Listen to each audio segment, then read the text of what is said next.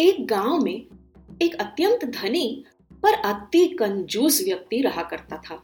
उसकी कंजूसी के कारण गांव वाले उससे बेहद नापसंद करते थे। गांव वालों के रवैये से उदास होकर एक दिन उसने उन सब से कहा, तुम मुझसे ईर्ष्या करते हो और पैसे के लिए मेरे प्रेम को नहीं समझते, केवल ईश्वर ही जानते हैं। पर मैं इतना जानता हूं कि तुम सब मुझे बहुत नापसंद करते हो। जब मैं मर जाऊंगा ना, मैं अपने साथ कुछ भी नहीं लेकर जाऊंगा, मैं सब दूसरों के लिए छोड़ दूंगा। मैं एक वसीयतनामा बनाऊंगा और सब कुछ दान में दे दूंगा, तब तुम सब खुश हो जाओगे, है ना? उस पर भी लोगों ने उसका मजाक ही उड़ाया और उस पे हंसे। धनी व्यक्ति ने उनसे कहा, क्या बात है, मेरा धन दान में जाते हुए देखने के लिए क्या तुम लोग कुछ वर्ष प्रतीक्षा नहीं कर सकते हो? गांव वालों को उस पर विश्वास नहीं था। उसने आगे बोला, तुम्हें लगता है कि मैं अविनाशी हूं क्या? अन्य सभी लोगों के समान मेरी भी तो मृत्यु होगी और तब मेरा धन दान में ही जाएगा, तुम सबको। परंतु गांव वालों को उस पर विश्वास नहीं था। वह गांव वालों के इस दृष्टिकोण पर अचंभित था। एक दिन वह घूमने निकला।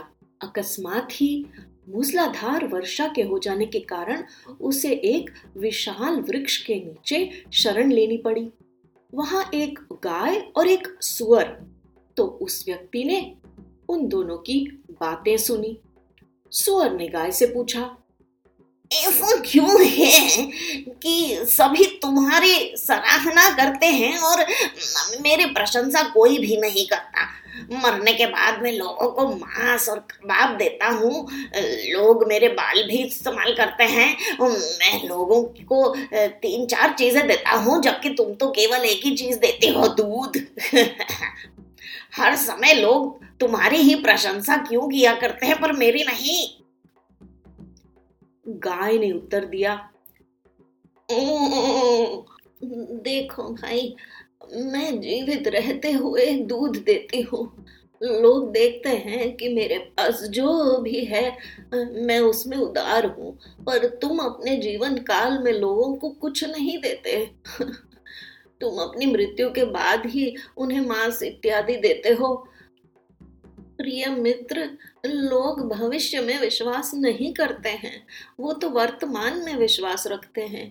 अगर तुम जीवित रहते हुए लोगों को कुछ दे सकते हो तो दिया करो, वह तुम्हें भी सराहेंगे। ये तो साधारण सी बात है।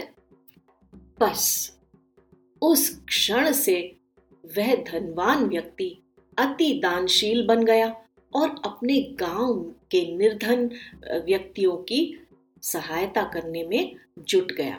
प्यारे मित्रों, आज हमने सीखा कि समय पर की गई छोटी से छोटी मदद भी अनावश्यक या व्यर्थ में की गई सहायता से अति श्रेष्ठ होती है।